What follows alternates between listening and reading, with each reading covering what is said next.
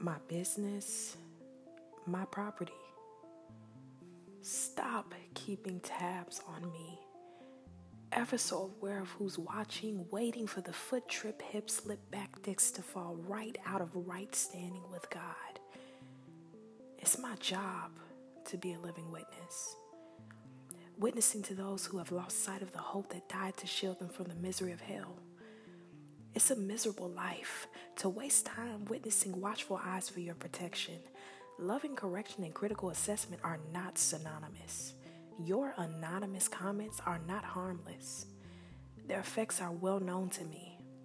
Critically acclaimed bestsellers of absolute truths you only know because they were told to you. It's a chore. To strive for the very image of perfection when one mistake has the power to erase all of the good. I shouldn't care, but I do. God says He loves me, but do you? And you, and her, and him? What do I have to do for them to like me? I've given up.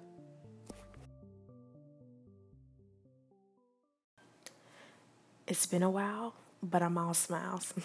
Hey, what have you done to reflect Christ today? I'm Shanique Rashid with Serenity Productions, and you are tuned into my podcast, Pressing Towards His Standard.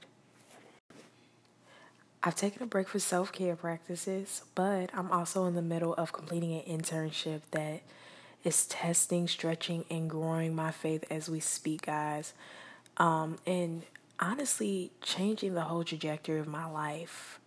But I'll talk about that a whole few episodes from now.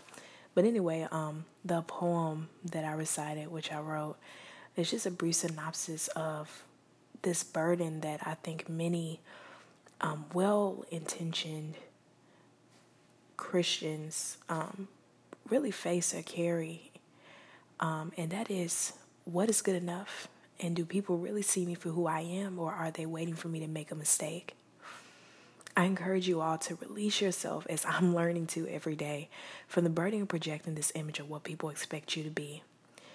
It's one thing to operate within your convictions, but it's really another thing to be afraid to live life with the constant reminder that people are watching, because people are always looking to you, as a standard for holiness, when Jesus is really the only one able to fit the bill.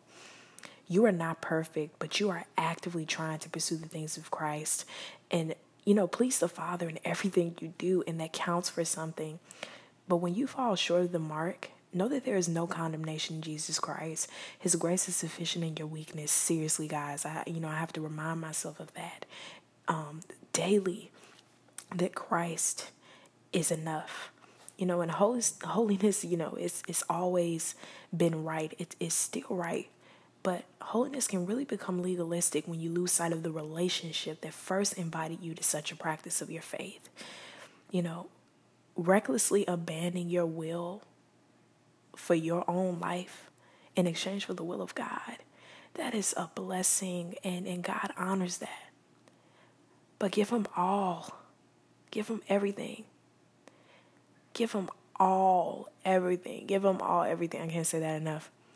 But know that He'd much rather have your heart, your mind, and your soul than extreme efforts to earn a salvation that He already freely gave to you.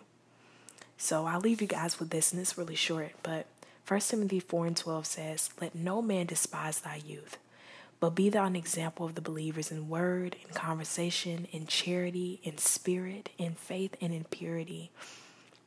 I'm always striving to live by this moral code of being an example, no matter how young you are. It's never too young.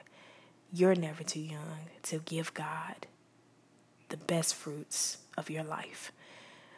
He honors that. He appreciates that. And your light can be a light for others to see the light or the source. So guys, just stay encouraged. And I'll catch y'all on the flip side. Bye.